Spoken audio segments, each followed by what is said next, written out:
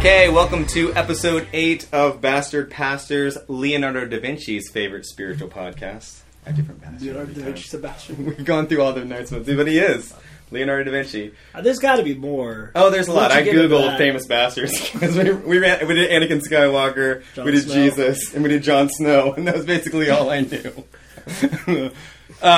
So today, for the first time, we have a guest pastor. There's 3 of us, and Brian Ferry. I don't know if you know this story, but I always liked you. I always thought you were a really nice guy. But then when I fell in love with Andrew Peterson, you walked in the shop one day, and you had the beard, and I was like, you totally remind me of him. And then from that day on, I've always been like, oh, Brian's like the best person I've ever met in my life, because you totally remind me of the Wing Feather Saga, which is one of my favorite things in the entire world, and which you and your children and family love too. In it. But thanks for being on here. Brian Ferry, local pastor of New City Presbyterian Church. Mm-hmm. And then, what were you somewhere before then? Yeah, I was working at Anderson Hills United Methodist over on the east side. As the director of student ministry over there for 5 years.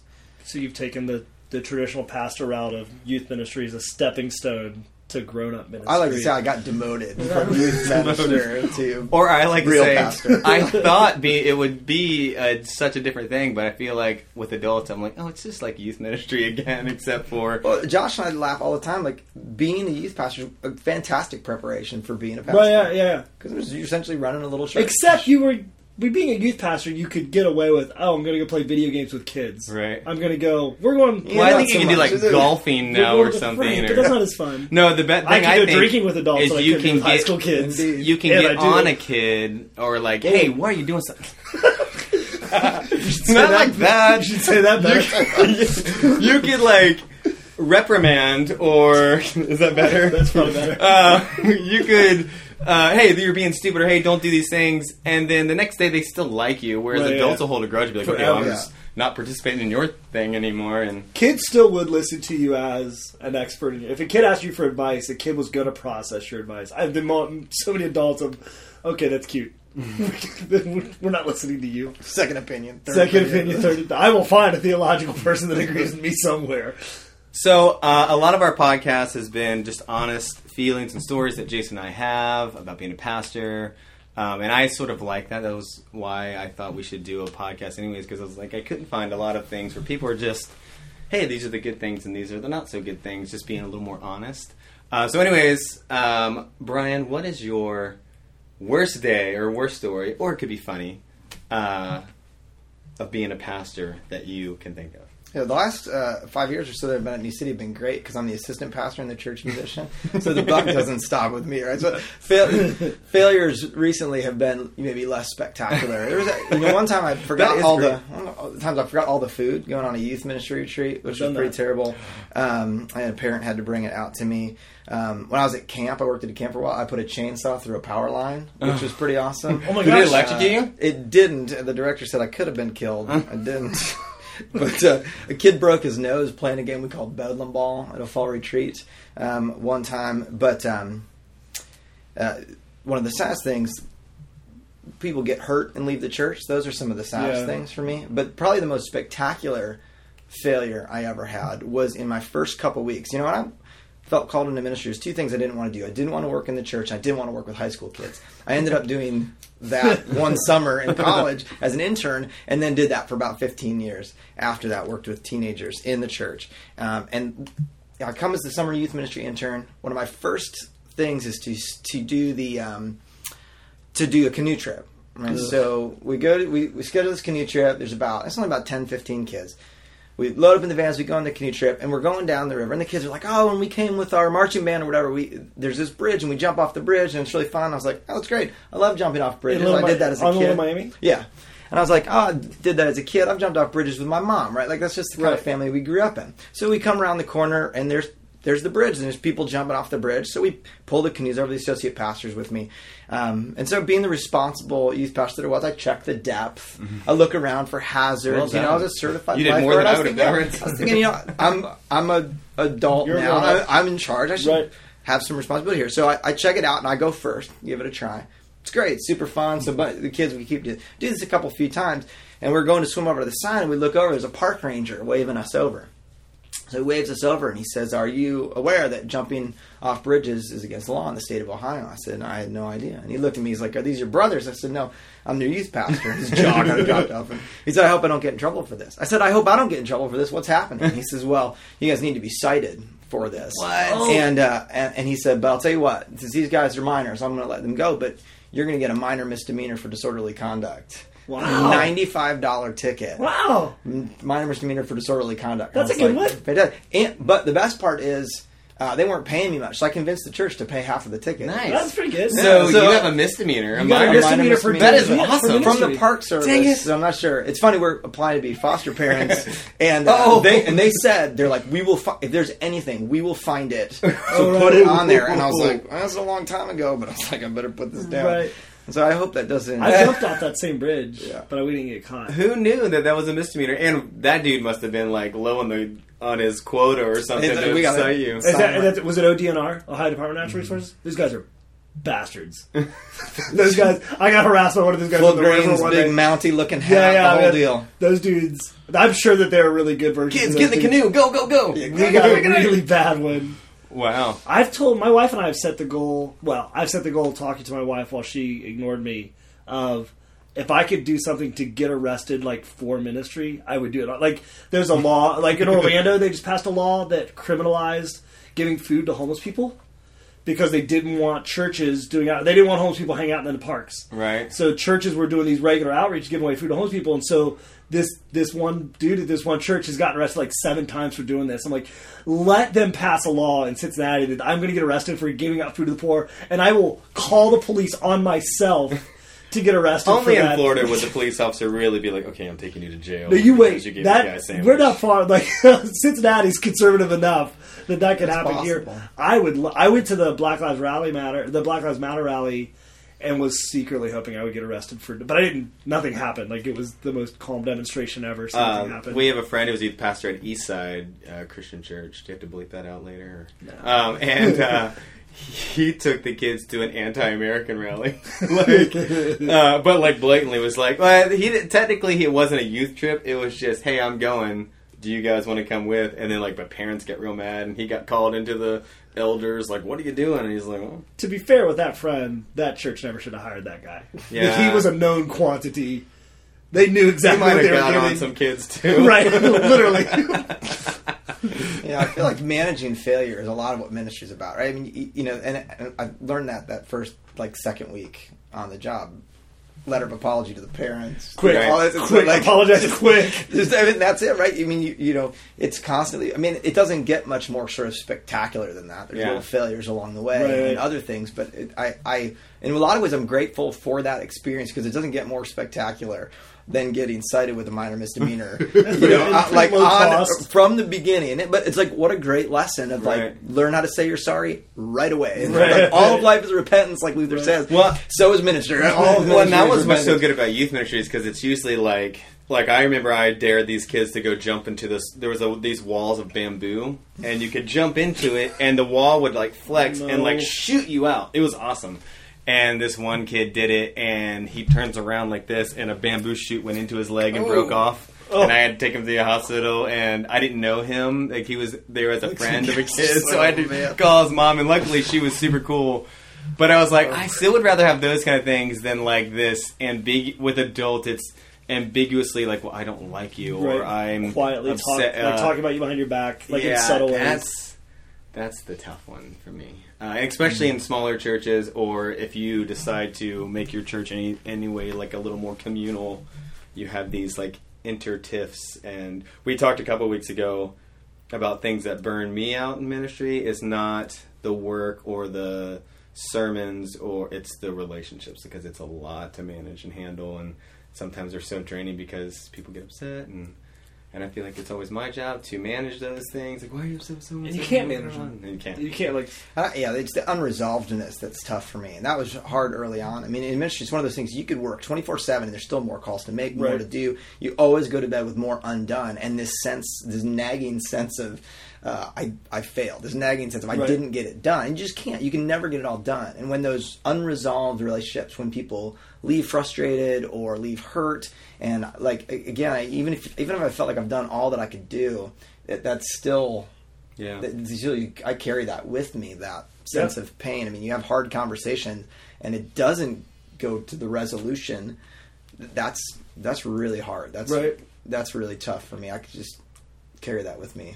And what's really interesting is we talked for a while like how ministry is a lot of those things, like our job is a lot of those things and not a lot of other things. But then today I had a conversation with the guy who goes to our church, and I was talking about sermons, and we were talking about your sermon last week because it was really good. And I sent something out to our small groups, and I was like, you guys could just talk about Jason's sermons, and everyone loved it so much, but like with a smiley face because we take turns. Mm-hmm. But like people were like praising it on Facebook, and Monty's like, the guy was like, yeah, it was so good.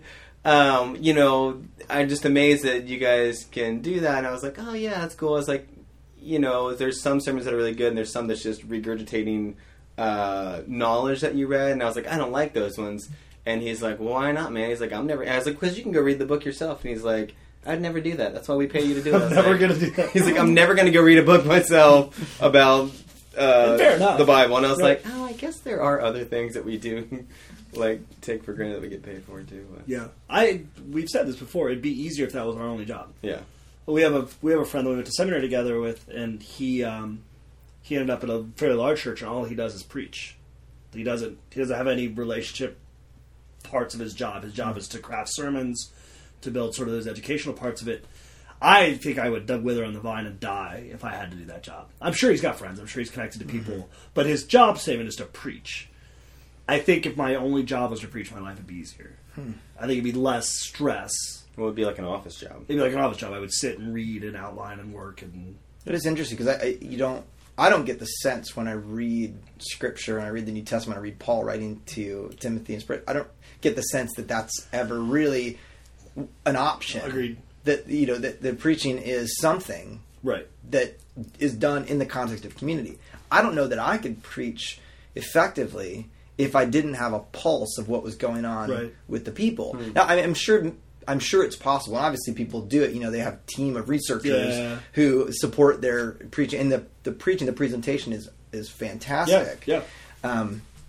But for me, what it would lack if I was doing that, it would lack the brokenheartedness for the people that I think of, and not in a rude way, but thinking of the people who are hurting, the situations that they are in, the context that's going on.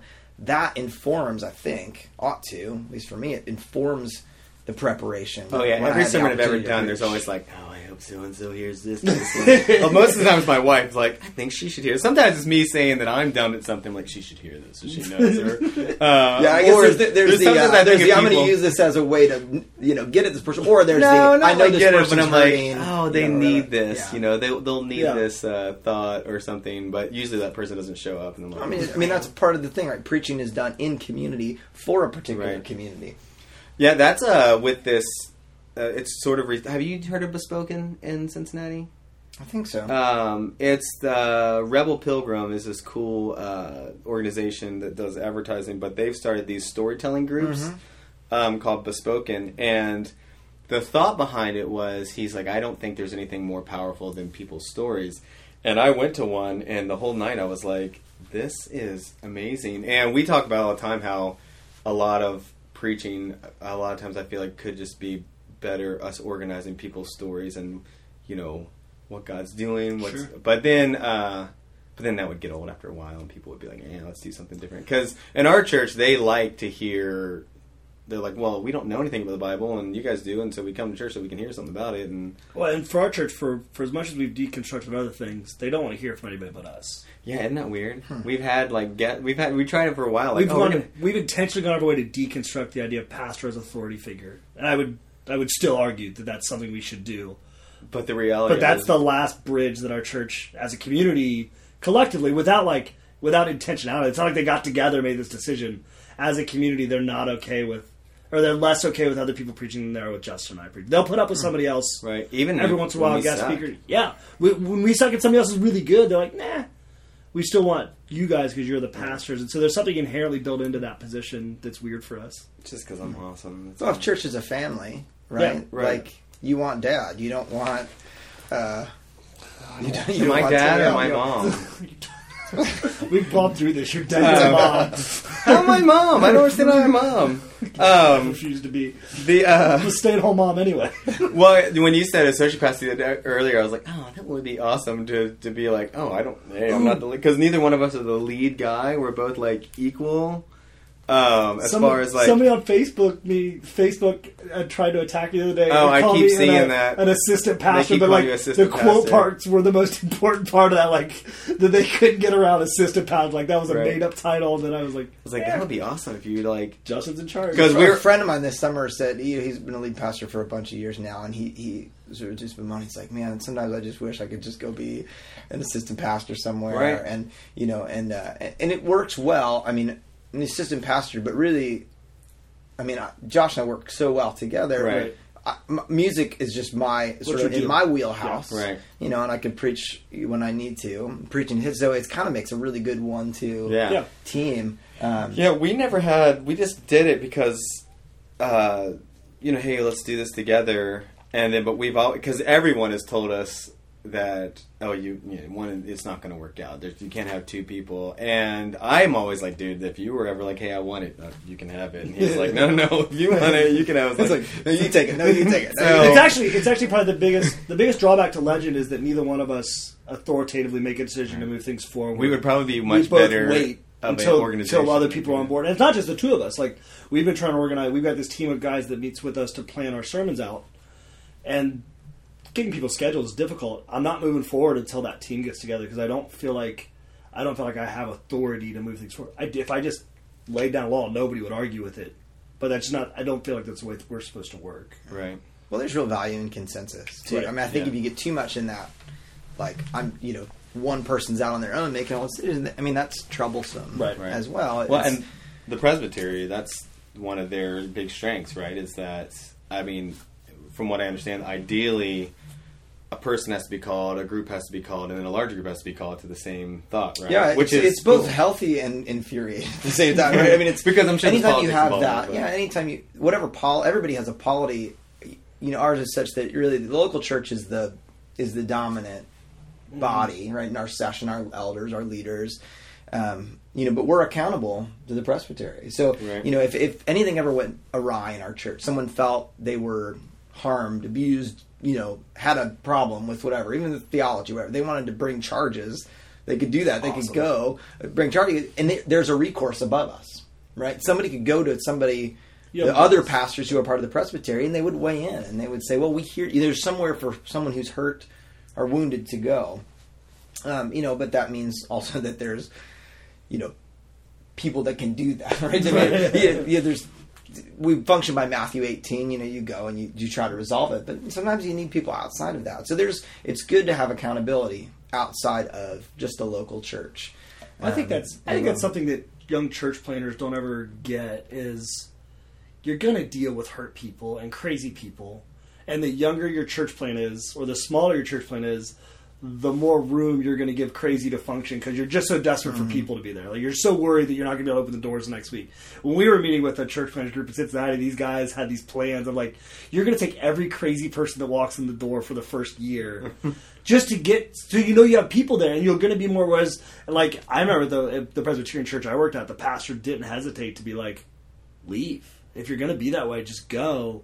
And sometimes there was something really healthy to that. He took it to an nth degree that ended up being unhealthy. Yeah.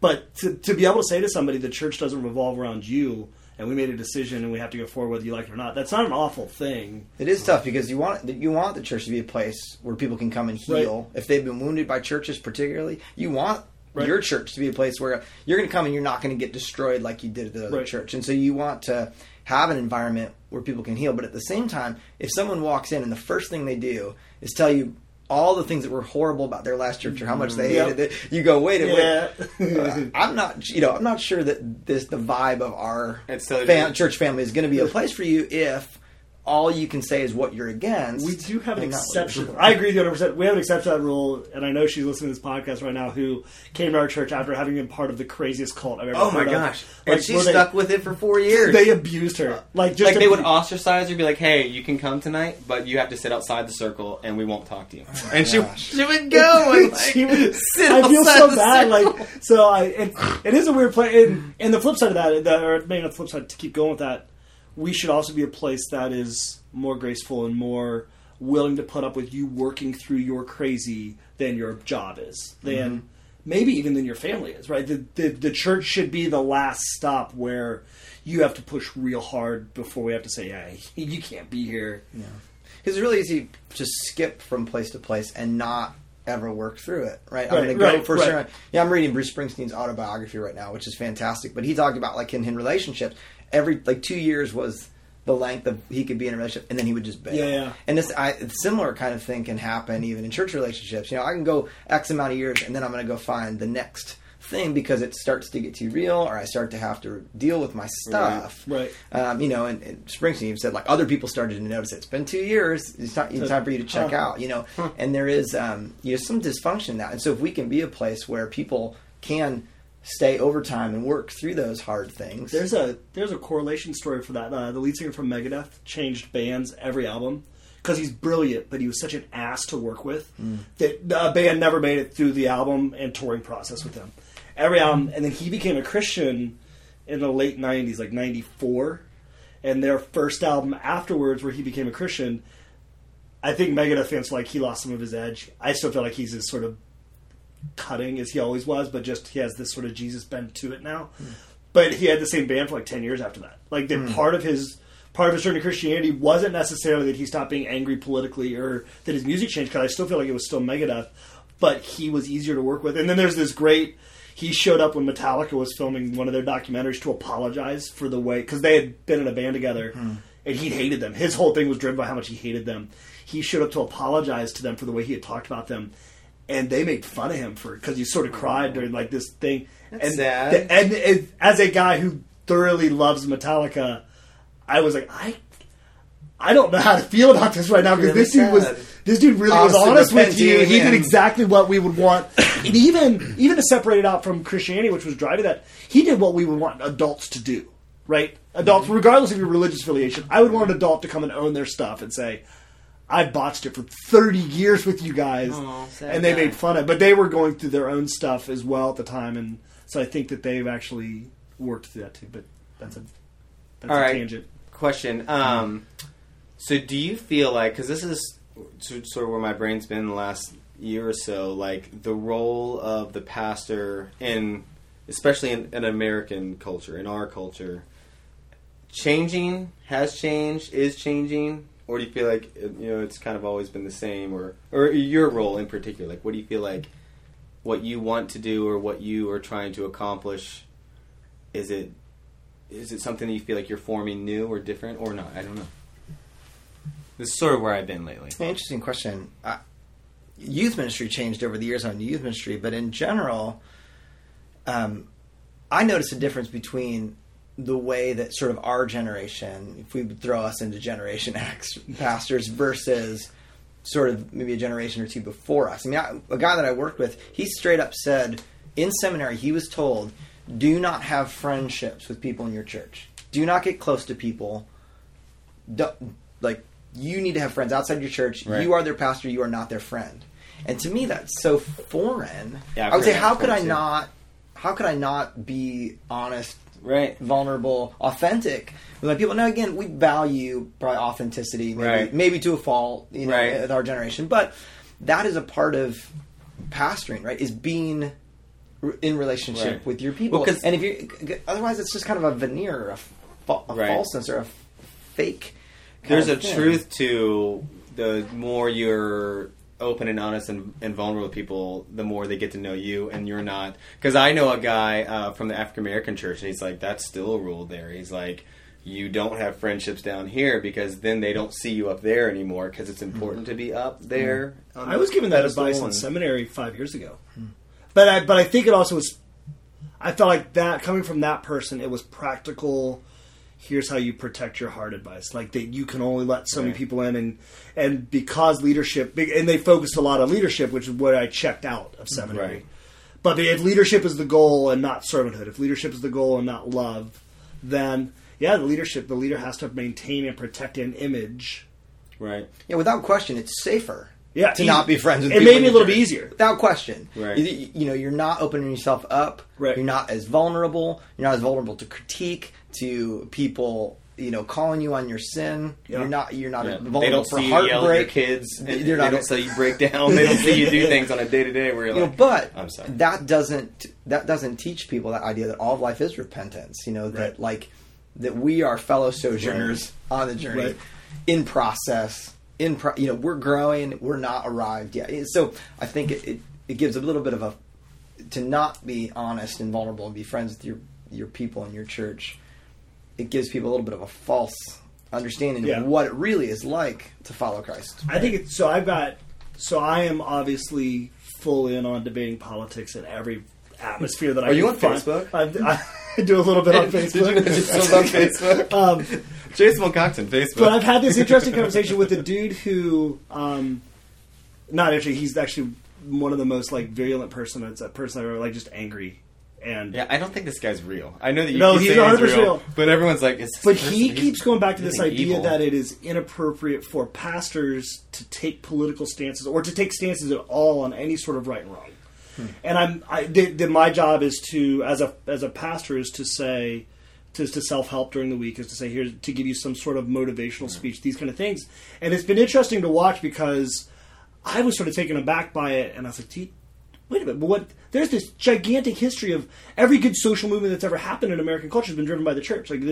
It goes through, and you could probably extend that back all the way through most European history as well. There's a fantastic book called The Book That Made Your World by Vishal Mangalwadi. He's an Indian physician who was born in India, educated in the West, went back to India. And that's his whole case, is that the Bible is the book that made our world for all social change, good institutions. And so what I said to this guy over and over again, it's fine for you to disagree with me. I'm not infallible. I'm wrong all the time. But to say that because I'm a pastor I can't take a stance, it seems odd. But he also says that I look at the church as the pastor, which I don't think is true either. I have different points of view on things than Justin has. Well, I was saying I had to learn that from you because I probably would have been just coming into Legend 8 years ago, whatever. More on that side, like, you know what? I don't want to get into this because I don't want to have a stance. That way, I can be friends with everyone, or I can, I'm not polarizing, because that was a big part of me at the time. I was like, I don't want to be polarizing. And I think I feel like I learned from Jason, like, oh well, politics does have a lot to do with our day-to-day life, and there is sometimes. I feel like in this year is even more important. There are some times where you have to say, okay, this isn't okay. I need to stand up for this. And maybe it's through politics or maybe it's through social action. But I had to learn that lesson too, because I feel like I thought that too. Like my job, I meet with people and I pray with people and I just want to encourage people. Which is important. Right? Which is important too, yeah. I mean, I still feel like it's silence is not acceptable. Right. That's one of the things we hear from African-American brothers and sisters. Right, is that, now. Silence is not okay. Right. And you have to say something. And again, I mean, it's hard because you do have to sort of do this dance where you don't want to be so locked into one particular party or whatever, so that anyone who comes to your church feels ostracized or isn't welcome. But at the same time, when you see something run afoul, you need to call it. Well, and that's where I think what we were just talking about, being so close and open and vulnerable, like that. There was 4 weeks ago, I said something very political against Donald Trump from the sermon, and it came out of just talking like, I can't believe that we could support someone who does something like this. And I didn't say his name exactly, but everyone knew. But people know me so well that they understood where that came from, how it came about. It wasn't like people were like, well, if I did support this or that. And so I felt like that was a help for me to be able to be honest and open. And people were like, oh, Justin never talks about these things. This must be important. Because I was just talking about racism and how I feel like he is opening a door for people who have hidden racism to let it out. And I just said, I think there's places where the church, our church in particular, and our our American church, and maybe even our Cincinnati church, is going to have to start standing up in places where it didn't before, and that may be one with racism, because it seems to be getting out of hand and crazy. And it's been one of my theories since we started here, is that all pastoring happens in the context, but you can only be the pastor you can be, right? I'm never going to be the motivational speaker. I'm not. I was trained as a teacher. That's all I'm ever going to be able to be, as a teacher. And so I think, and I was thinking about this yesterday for churches, for leadership groups, like if we're going to take a stand, or if we're going to sort of draw this line and say, I'm not going to be a CEO as a pastor, then how are we going to help our church leadership teams both hold us accountable as pastors, which I think they have an important role to do, but also help us move forward on that same idea. So I'm asking so one of the things that we've thought, like I've always thought of Jesus as prophet, pastor, and teacher. What does it look like if your community has somebody who's doing one of those roles, but you're not that, right? So I'm not normally the guy that makes people sort of feel better. That's just not the way I operate. You do that really well between the two of them. So between the two of them, we balance out. And how to own those roles is the pastor you are. So neither one of us are super driven, or not driven, but super organized. Right. So we've had people on our leadership team who are super organized because they can do the job that we're just not that we couldn't do, we're not going to do. You know, I mean, we like to use, you know, in the 21st century church, like business kind of models. Yeah, you know, those analogies. But I mean, go back to Paul's, it's the body. Right. What good is a body without an arm? Right. And so there are different parts, and that's why I love working with Josh. We're old friends, but like, he the way that he preaches, only he can do that. I can't do that. I can't be, you know, neither of us can be Tim Keller, who's a part of our little family of churches. Right. We love Tim Keller. We tried to do his, we couldn't do his thing. Right. And I can do music. Now, I can't play organ. Right. I would love to play the organ. Right. I wasn't schooled in organ. I can play get folk rock. That's it. You know? I'm terrible at like trying to learn it. I'm not very disciplined about my stuff. So I really just have the capacity to do what I have the capacity to do. I think that's right. You know, and I can't. There's certain things I can and cannot do. Can I grow a little bit? Yeah. And I want to always be growing and advancing. But we will never. You know, I can't. We have some horn players, and I'd love to have them play horns. I would love them to come, but they're going to have to write their parts. Like we have some, you know, violin players and flute players, and they can. It's sort of a folk improvisation, really, is what we're doing. It's a simple chords. But if you're looking for me to write horn parts, I could probably do it. It would take 60 hours and it would be 1/8 as good of what somebody who knew what they were doing could do. Right. And so you got to go, is that cost benefit? Like, would it add enough? I don't know. I don't know the answer to that. But there's certain things that we just don't have the capacity to do. We obviously want to grow, you know, but that body analogy is helpful because, like, I can't arrange horns. Well, I'll pray that somebody can. They're grafted into the body, right? And because that's not the part that I can play. And this is my question has been: are we just now seeing this because we're on the inside of ministry? We're seeing how the sausage gets made now, or is this the sausage gets made? You haven't heard that phrase? You ever heard this phrase? Like, I never want to watch out the hot dog or the sausage. It's a common phrase. Like the idea is if people eat sausage, but if you had to see how it gets made, you never eat it because it's gross. Oh, gotcha. Because it's like that Snoop Dogg video. You've seen this? Snoop watches how hot dogs are made. You try to guess what it is. Yes, Snoop Dogg narrating anything. It's fantastic. But the idea would be, I didn't grow up thinking ministers were looking to other parts of the body to farm out their weaknesses. I grew up that ministers were strong and powerful leaders who might have subordinates. Right. Do you think our children will be like all the pastors' kids that we know? Because I know, you know, the typical pastor's kids. Most, like, your kids but aren't I feel like my kids will be cool. Your kids aren't typical pastor's kids. I don't feel like my kids... Maybe they are, and we just don't know it. Well, it sunk in over the years that, like, you do not want to wreck your family on the rocks of ministry. And and maybe that's... And if it's an overcorrective, that's probably okay. Yeah, right. Yeah, because that was the first guy I worked with. He always said, "Hey, your family doesn't count. Is not second to." And I think that we've benefited from those who've gone before who have screwed it up, wrecked their kids, and so like that warning has come through loud and clear. Yeah. From other ministry leaders who have gone before, and I'm super grateful for that because it. And I'm so grateful for our church and our family. Nobody in our church says to my kids, like, don't do that because you're the pastor's kid, right? They may say, don't do that because, You shouldn't do You that. shouldn't do that. But like not like you're Don't held let your to dad not like do you're that. held to a higher standard. Right. Because that was you're it. the That's what pastor's ruined kid. it. One of my best friends growing up was the pastor's kid, and I hung out with this dude, and we surfed together every day. And I never once talked to his dad, except for yes sir, no sir. You know, I saw him at church. How's it going? Or I'd call and be like, "I'm gonna talk to your son, please," because he was like way up there, and his kids were expected to be perfect, and he was like the worst dude I ever met. But I didn't appreciate this at the time, but one of the first church I worked full time at, the pastor, one time at like a church dinner, he was on his hands and knees on the gym floor with like kids climbing all over him, Right. laughing and giggling and like on the floor with the kids. Yeah. And I didn't appreciate that at the time, but now I look back and I was like, that is the kind of pastor Well, it's a perfect that you analogy. want Yeah. to have as leading your church. Like, Right. let the children come to me, Right. kind of Right. stuff, you know.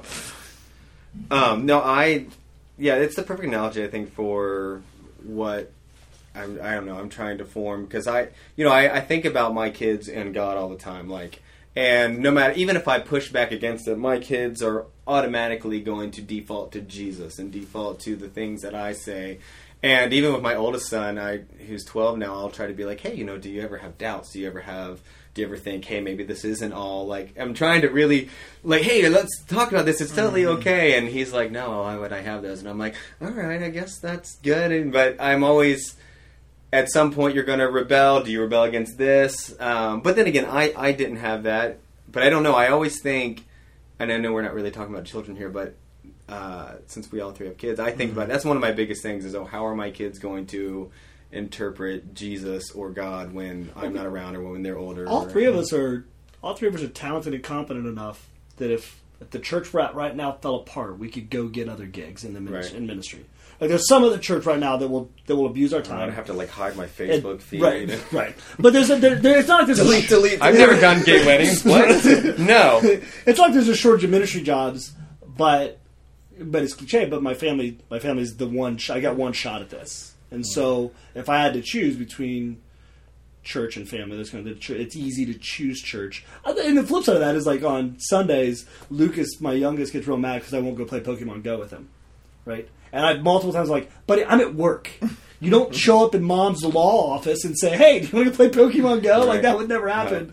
I work at a coffee shop. That's what my kids say. I'm like, well, I also work at a church. Oh, yeah. They don't know. That's My it, kids right. don't know what to make sense of the idea of working at a church, which I think is good. They don't think of it as a business. Church isn't I feel like it would be different if we had a building. They would think, okay, that's where you go to work. Right. But because we don't. But that's another good thing I like about communal sort of church doing is that my kids are best friends with all the kids in their church, and they see their dads or their family, how they interpret Christianity or how they pray or maybe the things, the rituals that they do. And I call that the cloud of witnesses effect. Yeah. A number of years ago, I read that book, Essential Church, and I didn't really realize what the book was about when I read it, but it had a lot to do with like young people. Yeah. And one of the thing in there that has stuck with me that just gobsmacked me was that they measured for kids' stickiness long term, and they found that if a kid grows up in the church and 0 adults know their name, 90% chance they're gone. Interesting. One That adult, makes sense. that goes to 80, 2, 70, 3, 60, Yeah. and so on. When you get to 9 or more adults, there's only a 10% chance they leave, 90% chance they stick. All they were measuring for was adults that knew a kid's name. Interesting. So That that makes totally sense. retooled how I did youth ministry. Because instead of like having one adult cared for one Yeah. kid, no, you need like a dozen adults Just hanging who out. know that kid, who can walk up to him like you would a friend on a Sunday morning and say, I know you by name. How are you? And have a conversation with them. And that has a buoying effect, right? That holds you up, holds kids up. We studied the same effect when I was a public school teacher, that the number one indicator of whether a kid was going to be successful was if they had an adult outside their family that cared about them. If they knew, and so what they said to us as teachers is, you may be the only adult in that kid's life that cares about these kids, care about them more than you care about the assignments you're giving them, care about them more than you care about than the standardized test, which was double speak, right? Because if they don't do well on the standardized test, you're going to lose your job. Get your test scores up. Right? But the cheat. right. I read Freakonomics. But at least they said it. But at least they said Right, it in a way, and it so- was expected at that school. Your job is to care about kids. That's what we did, and so that just changed the way you approached it, and so much of that training has gone into how I do ministry anyway.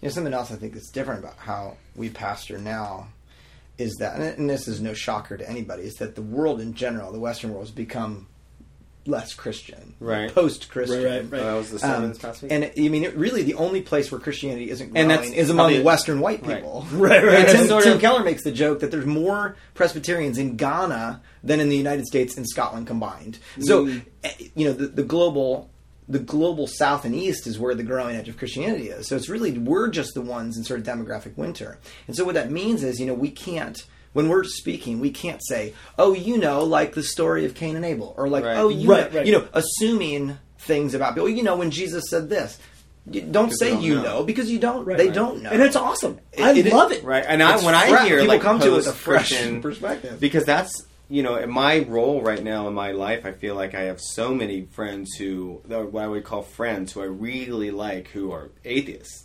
One lady even told me she's anti-theist, and I was like, really? You're anti like 90% of the world? Like, anyways, you got it all figured out. She did say that, and my other atheist friends like, that's the dumbest thing I ever heard. But where I will define a biblical thought or define what I think is Christian, and they all say the same thing. We're like, well, you're not Christian. Like, you're something different. And I'm like, no, I am talking about Jesus. Yes, I am. And because so when I hear America's post-Christian, I think that's good because it's post this.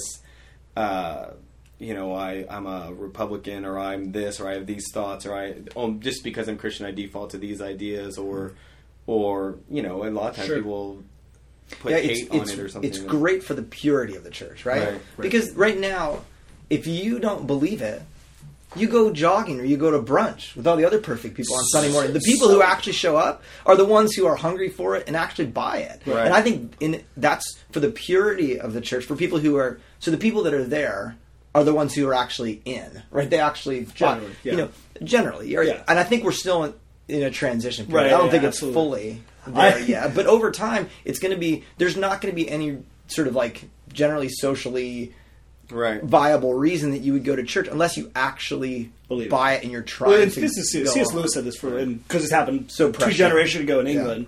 Last summer, this happens to me twice a year. Last year I skipped church to go to a Bengals game, and my former youth group kids were tailgating, so I went down at like 9 a.m. and I'm drinking beer and I'm playing games. There's music and people are having fun. I'm like, this is great. This is what you guys do every Sunday? This is awesome. I would rather do this every Sunday than go set up church. And this is so because they had everything that church gives except Jesus. They had community, they had food, they had music, they had ritual, they had all the things that I really, really like about church without Jesus. And I thought, well, no wonder this is alluring. And you get everything but Jesus. And you get the celebration and the joy. I mean, so many churches are far more concerned with being cool than they are with being warm. Making that distinction. Like, well, we're cool, and so we're going to put on this show or this thing. We're cold. Cool is very close to cold. Whereas, like, you go down to tailgate, everybody's welcome. Come on in. Warmth, drink some beer, warmth and connection. We and, you got food and community, and you're automatically belong before you believe, right, or whatever. And that's the kind of atmosphere of celebration and joy that the church ought to have. There ought to be a buzz that people actually like each other and want to be there. That's what you hope to do. If you walk into a cool, cold place, it may be a fantastic presentation, but it's not the tailgating. It's not the feast. Well, and if the presentation or the show is the thing that got you to come back, as soon as the presentation or the show slips, which it inevitably will, it will be easy to leave. Yeah, it's easy to choose something else. That's like the tyranny of the novel. You're sort of like, well, what can be more sensational? What can we do next week? There's that old principle, the regulative principle, where you only do in worship what the Bible says to do. You're not saying like, well, we need this or this, all these list of things that are more sensational so that we can, the next hit, the next buzz. You sort of create that addictive kind of thing. When you think about churches that do that really well, they either have gigantic structures that feed that up.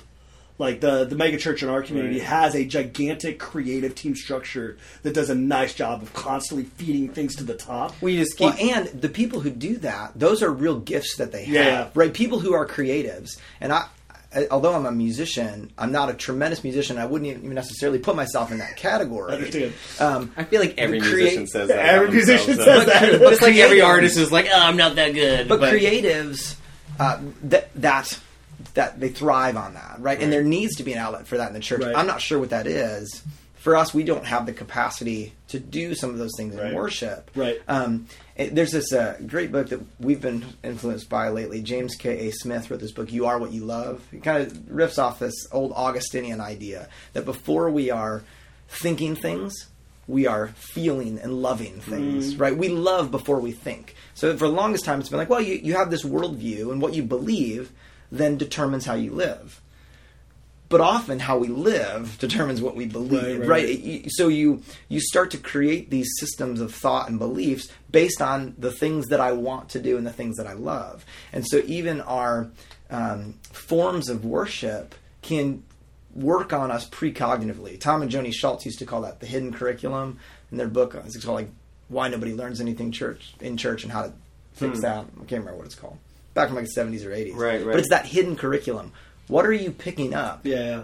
What are you picking up that you don't even realize that the church is teaching you? Right. And some of that is like, well, if the novel is held up as the highest thing, then we're always going to be looking for the novel, even in other things in our life, like the novel time reading scripture. We're going to be looking for something we've never seen before. Problem is, once you've read the Bible, you've read it. You've read it, and like, yes, you come back to it, and it's new every morning, new mercies.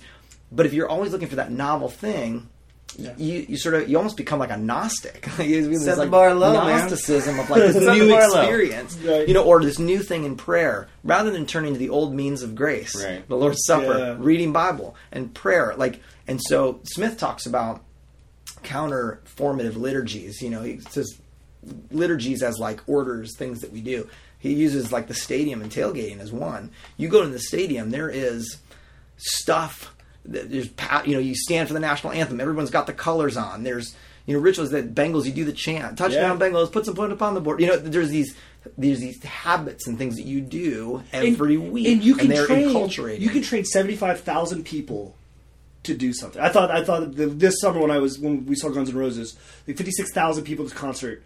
When Axl Rose stood up and clapped, everybody clapped on his beat. Right? Yeah. What other environment can you get 56,000 people in this country right now to do the exact same thing because they were told to do it? It's an amazing, because you couldn't, right? It's the most divided, that people argue about everything. People don't like to be told to do. They're individualistic. It is possible if the thing is good enough to get people it captures our affections, to use the old word, Jonathan Edwards and the old guys. They would use it, we are affective creatures. We love before we think. Sure. And certainly it is important to learn and to shape our mind, and that can affect what we believe. But oftentimes, how we're behaving really affects what we believe. And so those formative practices, even showing up, coming to the table every week. Right. We started doing that about 4 years ago, having the Lord's Supper every week. And I'd never done that before in my entire life growing up in the church. 35 years. Never had the Lord's Supper every week. Now I can't imagine not doing it. And again, I don't think churches that aren't doing it are in sin or wrong or but now it's so judgmental, bro. Now I can't imagine for us not having it. It is, there's so much talk about multi-sensory worship and those kinds of things. Come eat, taste, drink, But isn't what you just said where the biggest part? I think the biggest area where ministry has changed, because what you just said is this is what works for us. You're not laying out a model of ministry that everybody has to follow everywhere at all times to be right. I have no interest in challenging your tradition at all. And my guess is if you submit to that tradition, that's part of your tradition, then you willingly have chosen to, because you don't have to. You could. There's a billion traditions in Christianity. You can and there's other stuff I could be doing that I choose not to because of the limiting of the community and the polity with which you're in. Right. At some point, you go, "This is where I'm at. These are the boundaries." Yeah. Whether I created them or not, I'm going to submit to the brethren because there's something good about that. There's something good about saying, well, this is the way that we do things here, as we're going to do it. Not totally prescriptive that everyone has to do this, but this, is something that I'm submitting to because it's where we're at. That's my hopeful battle cry for ministry is this idea that my Baptist friends can worship one way, my Church of Christ friends can express their Christianity. And I've actually gone far enough, and I know this puts me outside a lot, to say, even to the point where those things are contradictory, I think that it's okay sometimes. We all have our limits, but I think it's okay for one church to say, communion once a month. For one church, say communion 4 times. For one church to even say bigger things. For one church to say no to gay marriage. For one church to say yes to gay marriage. Because my question will always be: are those churches listening to the Holy Spirit, being guided by scriptures and by elders? And if the answer is yes to those sort of 3 things, and they come to a different conclusion, then Jesus will square up at the end, right? At the end of the day... Yeah, that's kind of what the Apostle Paul says. If any of you think differently, pray about it and pray that the Lord reveals it to them. And so everybody's sort of along that path. The difficulty for me is it tends to be that the ones who are, I don't know how you say it, the ones who draw the circle tighter are the ones who push people out. Sure. And that then becomes that point of like breaking fellowship. Right. And so that becomes, and the only thing that I think to breach that is relationships, really across those so-called lines. You say, well, we have some folks who joined from a particular tradition, and their old tradition says, well, now that you've gone away from our particular tradition, you're out. Right. You can't come to the table anymore. You can't, and it's kind of like our seminary would have told me that I had to be rebaptized. Yeah, I never understood that one. So I'm I'm an unregenerate believer somehow. Like, fair enough. When they looked at me, they thought that one before they knew the baptism anyway. Like they knew that before I told them I'd been only sprinkled. Well, that's the same seminary that. I think they've evolved out of this a little bit, but they would believe that if you decided to be baptized and you're walking to and you slip and fall and die and you didn't get dunked, you're probably not making it, man. Right. So that's it's funny as we get into things we talk about, especially like our top level of children are starting to think about things like baptism and things like that. And I, because of my upbringing, have real big stigmas about it where I'm like, because it was such a horrible place where like it was so judgmental and lines were drawn, people were in and out. I'm like, I'm really like, and then everyone else is like, well, why wasn't we just talking about it? I'm like, yeah, I need to let go of these things because I have a lot of baggage with it. We probably should wrap up. Yeah. If you want to go to a church that's probably cooler than ours, you probably get more out of. You should go to. Hopefully we're warm. Hopefully we're warm. Let's use not warmer, warm, equally warm. Equally warm. You should definitely check out New City Presbyterian Church. Although Josh and I just turned 40, so cool is kind of right. Yeah, we're dads and we're 40. Has sailed. I had our advisor at seminary tell me, because I was in seminary. Brian and I went to seminary together. At 35, he's like, "You got to make your move now if you want to be successful in ministry, because by 40 it's too late." And I was like, "What do you mean?" I hope I'm getting better. Aging like bourbon bourbon here. I planted a church that's working and people are coming to know Jesus. Like, aren't I already successful?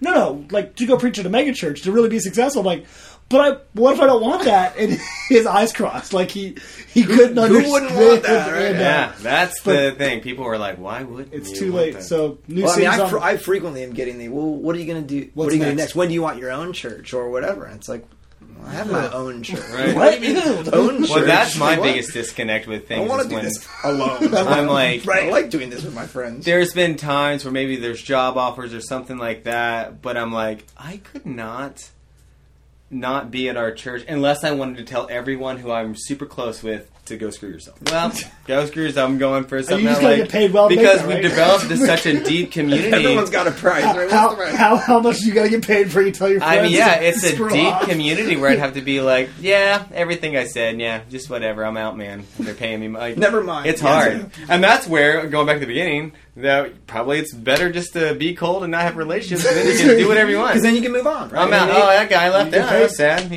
seemed nice. It's much more of a career track than it is a lifestyle. Right. For real. It's tough. Well, hey, thank you so much for your time. Yeah, thank you guys. You should totally rate us and like us. Those are things we're supposed to say, right? I just put a video of us recording live on the Bastard We're so fancy. Facebook site. Anyways, thanks a lot for listening. The band's gonna play us out. Thanks. You motherfuckers need Jesus.